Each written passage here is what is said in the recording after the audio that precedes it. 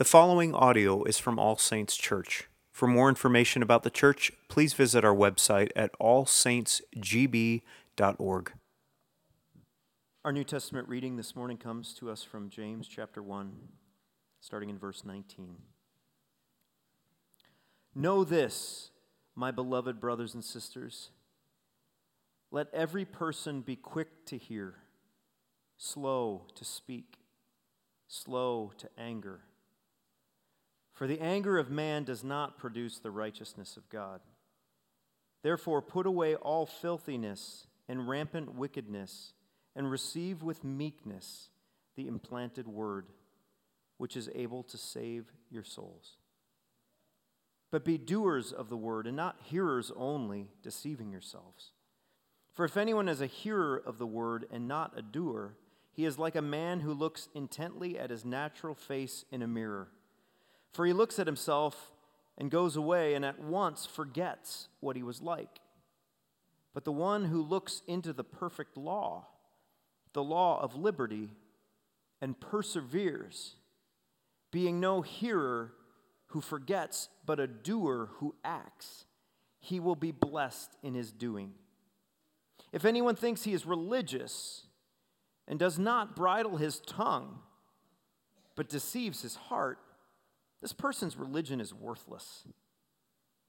Religion that is pure and undefiled before God the Father is this: to visit orphans and widows in their affliction, and to keep oneself unstained from the world. God, we thank you for your word.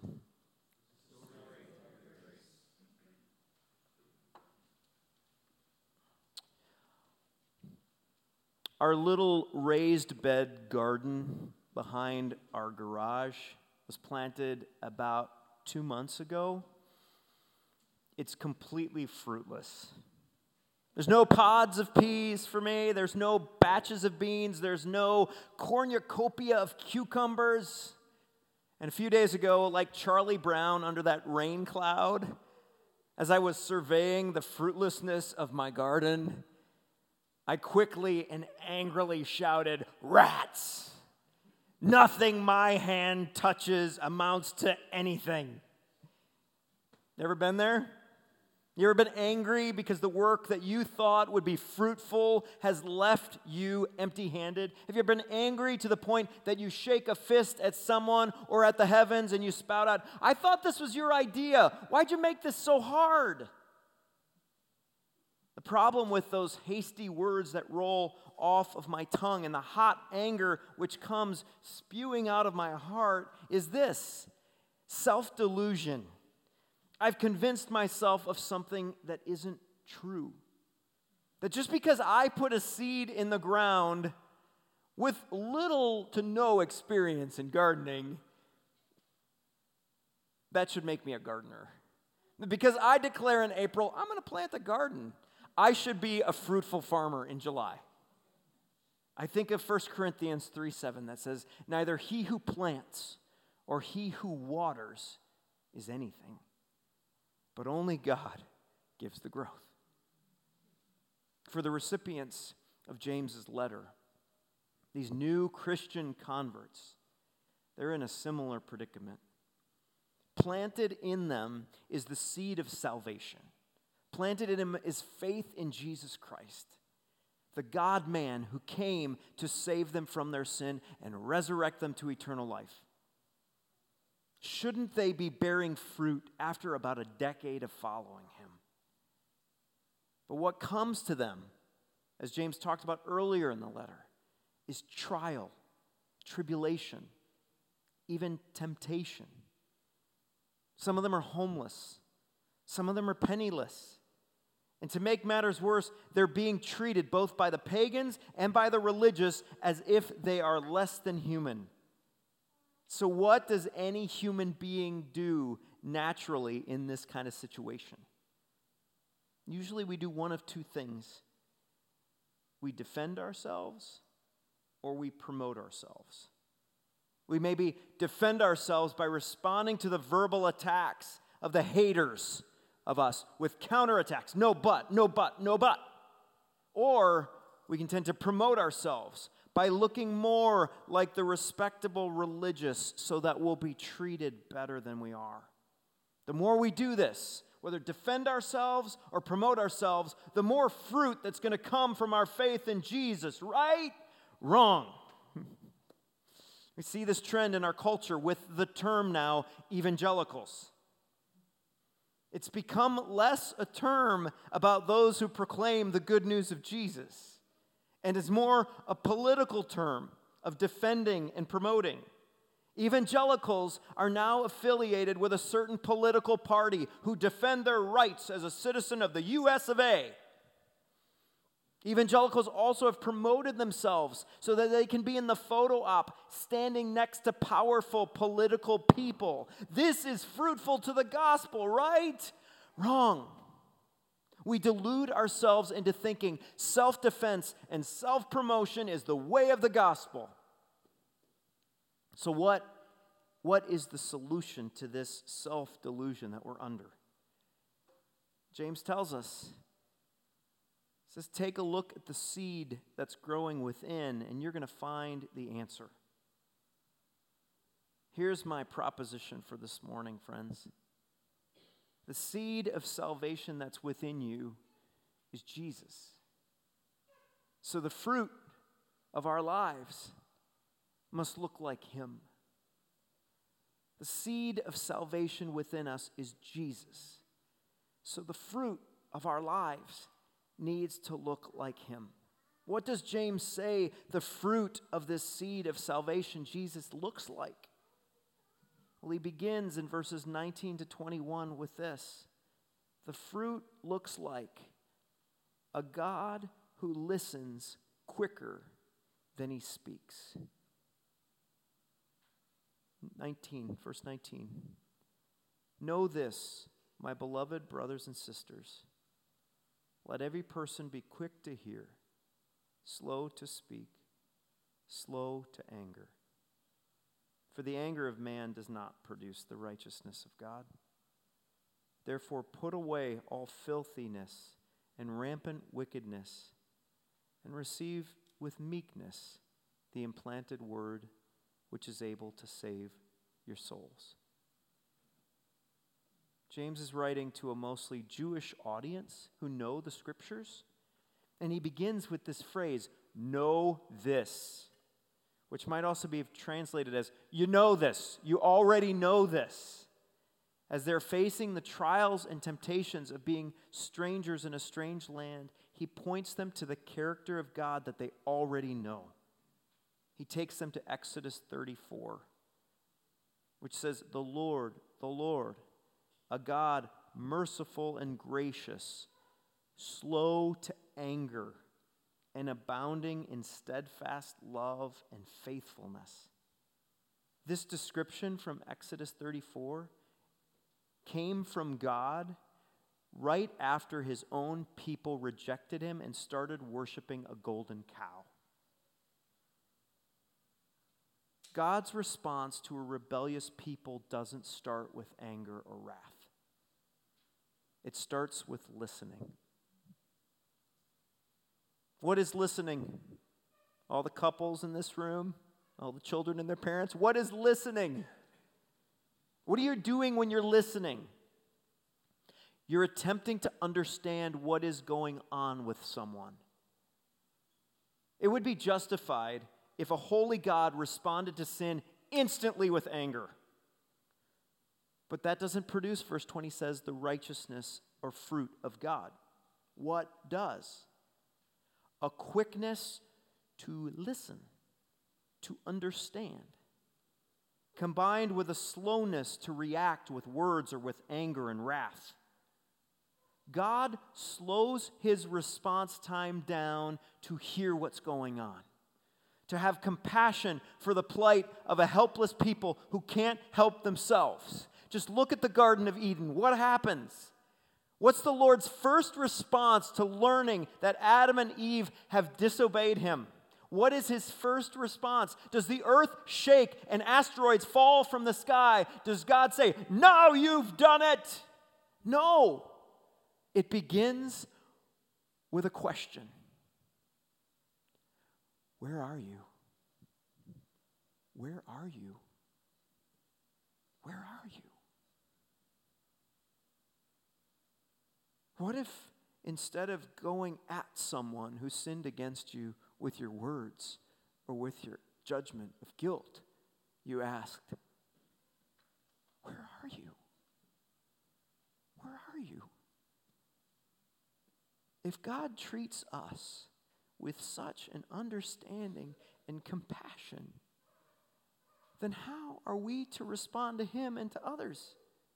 Verse 21 tells us, by putting away, taking off the dirty clothes of quick and angry responses, and humbly accepting his gift of forgiveness, the implanted word, the good news of Jesus. We didn't earn Christ so we could defend him with picket signs and religious rightness. No, we're to receive him with meekness, and there's to be a gentleness about us. In the world, Christians should not be people who spout out at the mouth with venomous anger. That's not how God responded to us. We should be a people filled with a variety of questions that sound like, where are you? Where are you? As a parent, when I instantly respond to my kids with anger, and they can feel my wrath, it leaves everyone miserable, including myself. But when I take the time to go up to their room, which I may have sent them, and listen to them, tell me what happened. Tell me what went on. When I acknowledge how hard it can be to have a brother that keeps crediting you in the stomach, that's their expression, they credit each other, they push their hand into their stomach. It's hard to have a brother that keeps crediting you. It won't be long before, as I listen and seek to understand what's going on, that I can ask, is there anything that you did wrong? And they will own it, and they will take steps to repent of it. Listening doesn't mean just passive hearing, It means an active understanding so that what's generated in you as you're listening is compassion. I've shared this with some of you, but the studies show this. Our brains show this. Brain activity is far different when someone is asked a question than when they're given a statement. With a statement, here's what happens to the brain in its processing. A little single part of the brain lights up like the attic in a house when you're told something. But when you're asked a question, what happens to your brain? The entire brain lights up in the thinking that goes on in the house. And I want you to imagine for a moment, really just take a moment, a few seconds to imagine what would look different about your life and about the world if you spent 70% of your time listening, 20% giving your opinion, and 10% giving a judgment. 70% of your time listening, think about this, 20% giving your opinion, and 10% giving a judgment. What would your life and how would your life look differently?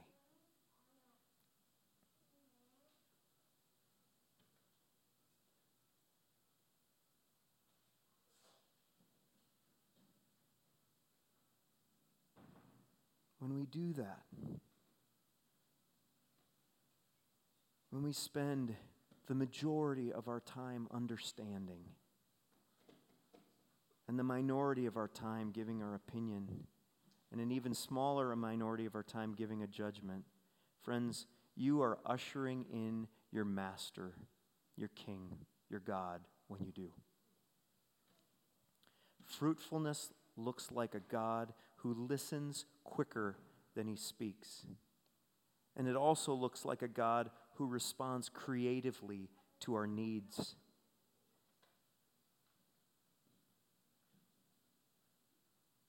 Verses 22 to 25, we see this. And before I read it, there's a word in here, there's a verb or noun in here, the Greek word poieo. It's the verb for doing or a doer. And it can also be translated as a maker, someone who works to create something. And I think in our world of busyness and in our culture, being a doer has a very negative connotation, doesn't it? Like someone who's just running around frantically. So I want you to hear these verses again with a word substitution. Starting in verse 22. But be makers of the word, and not hearers only, deceiving yourselves. For if anyone is a hearer of the word and not a maker, he's like a man who looks intently at his natural face in a mirror, for he looks at himself and goes away and at once forgets what he was like. But the one who looks into the perfect law, the law of liberty, and perseveres, being no hearer who forgets, but a maker who acts, he will be blessed in his making. This is the nature of our God. He is quick to listen, slow to speak, but when he does speak, friends, something always happens. At the beginning, when God said, "Let there be light," when he spoke that, what happened? Light appeared. He made something happen. The gospel of Jesus is a creative response to need. God, the one who made the universe, creatively made something happen. He was a maker of the word. Think about the beginning of John. It says, "In the beginning was the Word, and the Word was with God, and the Word was God." Jesus was speaking all of creation into being. He was a maker. This Word, Jesus, the second member of the Trinity, the Son of God, was around from all eternity and responsible for making this world. But imagine if the Father and the Son fully understood the human condition that Adam and Eve and the rest of us were in, dead in the water, no longer able to save themselves. If that God understood fully what was going on and he did absolutely nothing, if he made absolutely nothing happen, what kind of God would that be? It's cruel. That's not our God. He makes something happen. He was a maker of all creation, and he's a remaker of salvation. God creatively became a maker of the word. Genesis 3:15, the maker says to the serpent who invaded his paradise with temptation and wrecked the relationship that God had with his people. He says to the enemy this, "He shall crush your head and you shall bruise his heel." The maker responds to evil by revealing this creatively made plan. God refers in Genesis 3:15 to this mysterious he. Who is that he? We don't know in Genesis, but we know in John. He is the Word who was made flesh and dwelt among us. Jesus would make a way. The making James is referring to here is contrasted as he talks about two men who are staring. The first one, in verse 24, is very culturally relevant. Where does this first man look? At himself. The verb is like a selfie pose in the mirror. I don't know if you've ever seen this, but when I go to the Y, it is the weirdest experience to have these guys standing in front of mirrors with the phone and taking a picture of their body. I'm like, what are you doing? That is so bizarre. That is so weird. But that's what's described here. After a workout, he's just admiring what he's got there. It is the weirdest thing. He sees the world in relationship to himself. And what happens when he walks away after a glance at himself? He forgets who he is, so he hops on Facebook just to look at it one more time.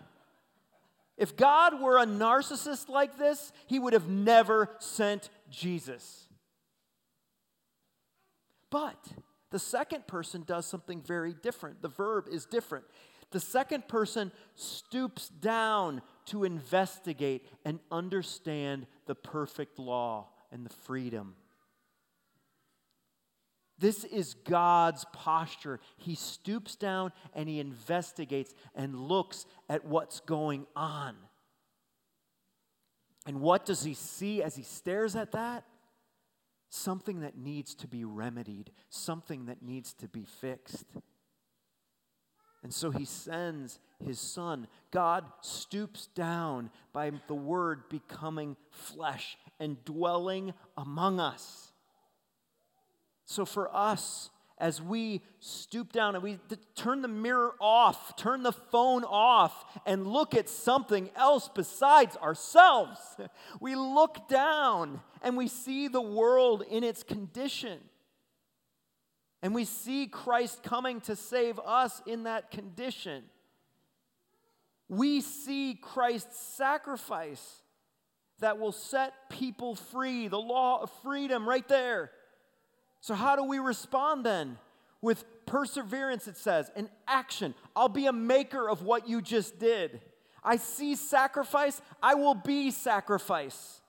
Christ made a way, I want to be a maker of that way. I see a cross, I take up a cross. I'm happy to do it, verse 25 says, because I took time to understand what it was, the work of Christ and what he's done for me, rather than check my hair or check my makeup and be on my merry way. You, friends, are a maker of the word. You are a baker of the bread of life. You are a gardener of the gospel. You are a songwriter of the Savior. You're not just a listener of a sermon or a song. You're not just an eater of the communion bread and wine in the garden. We have to move from being consumers and instead be creators. Creatively responding to needs around us by offering ourselves with service and sacrifice. To be a doer, friends, to be a doer is to be a dyer. Dying to yourself and your own image in the mirror. Consider these challenging words from B.B. Warfield. There is no length to which Christ's self-sacrifice did not lead him. He who was in the form of God took such consideration for us that he made no account of himself. Into the immeasurable calm of the divine blessedness, he says, he permitted this thought to enter: I will die for men. And so mighty was his love, so big was his purpose to save, that he thought nothing of his divine majesty, nothing of his equality with God and staring in a mirror, but absorbed in us, in our needs, in our misery, in our helplessness. He made no account of himself. If this is to be our example, what limit can we set to our self-sacrifice? Let us remember that we are no longer our own, but we are Christ's. We have been bought with the price of his blood and are to live not for ourselves, but for him. Unquote. Doers are dyers. Makers are martyrs. So how do we practice this as we close, you might ask? What does doing by dying look like? Thankfully, James finishes this portion of the letter with a mental snapshot. Fruitfulness looks like this: a God who acts purely and mercifully to the least of these. A God who acts purely and mercifully to the least of these. The last couple of verses, 26 and 27. If anyone thinks he's religious and doesn't bridle his tongue, but deceives his heart, this person's religion is worthless. Religion that is pure and undefiled before God the Father is this: to visit orphans and widows in their affliction, and to keep oneself unstained from the world. James is going after our temptation to become religious. First, what is religion? What does it mean to be religious? It's got such a negative connotation, but it doesn't have to. Religion is just the outpouring of your heart. Religion is what comes out of what's inside your faith. James says that if what is coming out is venom from your tongue about people who've wronged you, or angry judgments about people who are not like you, and you call yourself religious, then you can just go ahead and put that form of religion in the compost pile to be eaten by maggots, because that's not religion.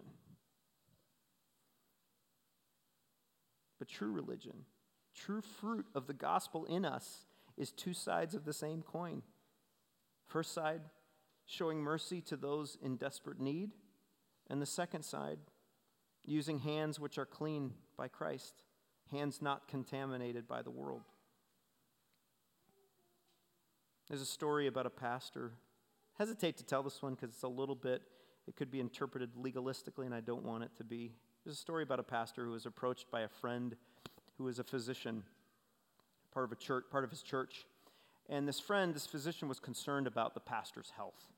He'd been working really hard, and it clearly on his face the pastor needed rest.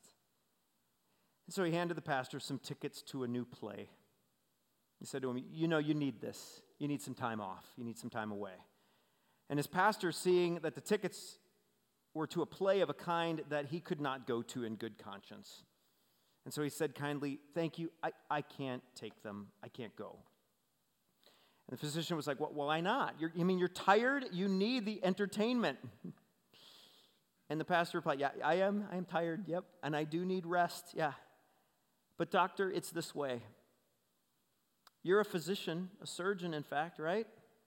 When you operate, you scrub your hands meticulously until you're antiseptically clean. You wouldn't dare operate on someone with dirty hands. I'm a servant of Christ, the pastor said. I deal with precious human souls, and I wouldn't dare do my work with a dirty life or dirty hands. Friends, religion is dirty work because we're stepping into places of suffering and sin. But we must do our making, our work, with clean hands and pure hearts. We canceled a church group outing to a movie this week because some of the content of the film was explicit. And we did that not because we want to look holier than everyone else, no, but because we want the work that we do, the making that we do in serving the least of these, to be looking like Christ, with clean hands and the pure hearts that Christ has given us, not stained or affected or marked or marred by the world's ways.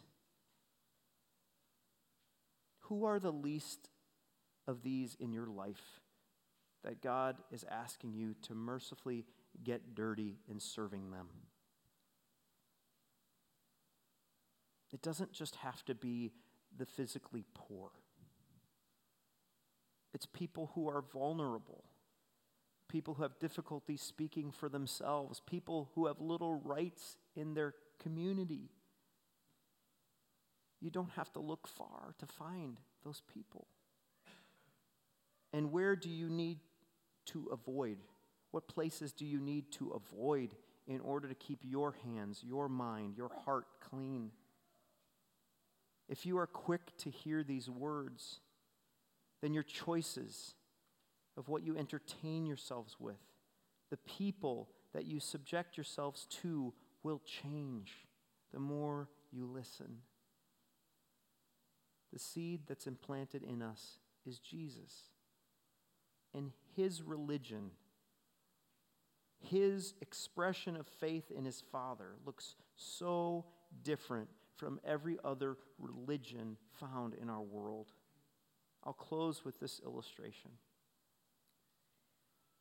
Imagine with me a child who's fallen into a deep pit filled with sewage. And slithering around the pit is a venomous snake that this child is desperately trying to avoid in the pit. And from the top of the pit, along comes, say, an animist. This is like tribal religions, who looks down into the pit and sees the snake. And his eyes open wide, and he just runs into the jungle before that same evil spirit can throw him into the pit. He's gone. Then comes along the moralist, who says this: you know what? You should have been more careful. If you'd have been looking where you were going, you wouldn't have fallen into that pit. Then the Hindu comes along and says, you think you are in a great black pit, but that is the error of the mortal mind. The fact is that all is Brahman, and Brahman is all. And this external world, it's just illusion. The pit doesn't exist. Think, there is no pit. There is no pit. There is no serpent. And all will be well. Peace. And a Muslim sees the man in the pit and says, it's easy to get out of that pit, my friend. Just practice the 5 truths of Islam. Give alms to the poor, make a pilgrimage to Mecca, pray 5 times a day toward Mecca, fast during the month of Ramadan, and confess there is one God, Allah, and Muhammad is his prophet. Then comes the Buddhist who looks down and says, dear friend, you are suffering greatly in that pit. And the reason you are suffering is that you want to get out of the pit. It is your desire that is making you miserable. What you must come to is a cessation of all desire. And then you won't mind being in the pit. Think if you were the child looking up at all of these solutions. This is not helpful. Then Jesus comes. And he looks long. He's quick to listen to what's going on. He looks with compassionate eyes at the child in the pit, quick to understand his plight and his desperate position. And what does he do? Into the foul and filthy pit, a perfect Jesus leaps between the child and the serpent. And the serpent strikes at Jesus, sinking his fangs into his side. And as the venom flows into Jesus, Christ lifts the child out of the pit. Friends, this is true religion. This is the seed Jesus implanted in us. A God who listens before he speaks to understand the need. A God who creatively meets that need by jumping in and making a way out. And a God who acts purely and mercifully to the least of these, orphaned you and widowed me. Let the seed he's planted in us bear much fruit, fruit that looks more and more like Jesus. Let's pray. Father in heaven, we pray for your work to be done, your will to be done on earth as it is in heaven, and in us as it's being done in heaven. Father, we pray that our people would get quieter, would be so much better at listening than talking, so that when we listen and when we truly understand the plight and the condition of people, that after listening 70% of the time, we then bring 20% of our response. We speak truth in love. We offer Christ the hope that we have. And that we speak to judgment of what happens when Christ is refused, when that person stays in the pit. The snake will bite, and God's wrath will come. But I pray, Father, that you would help us to be a people whose fruit looks more and more like Jesus. Do your will and do your work in us, we pray in Christ's perfect name.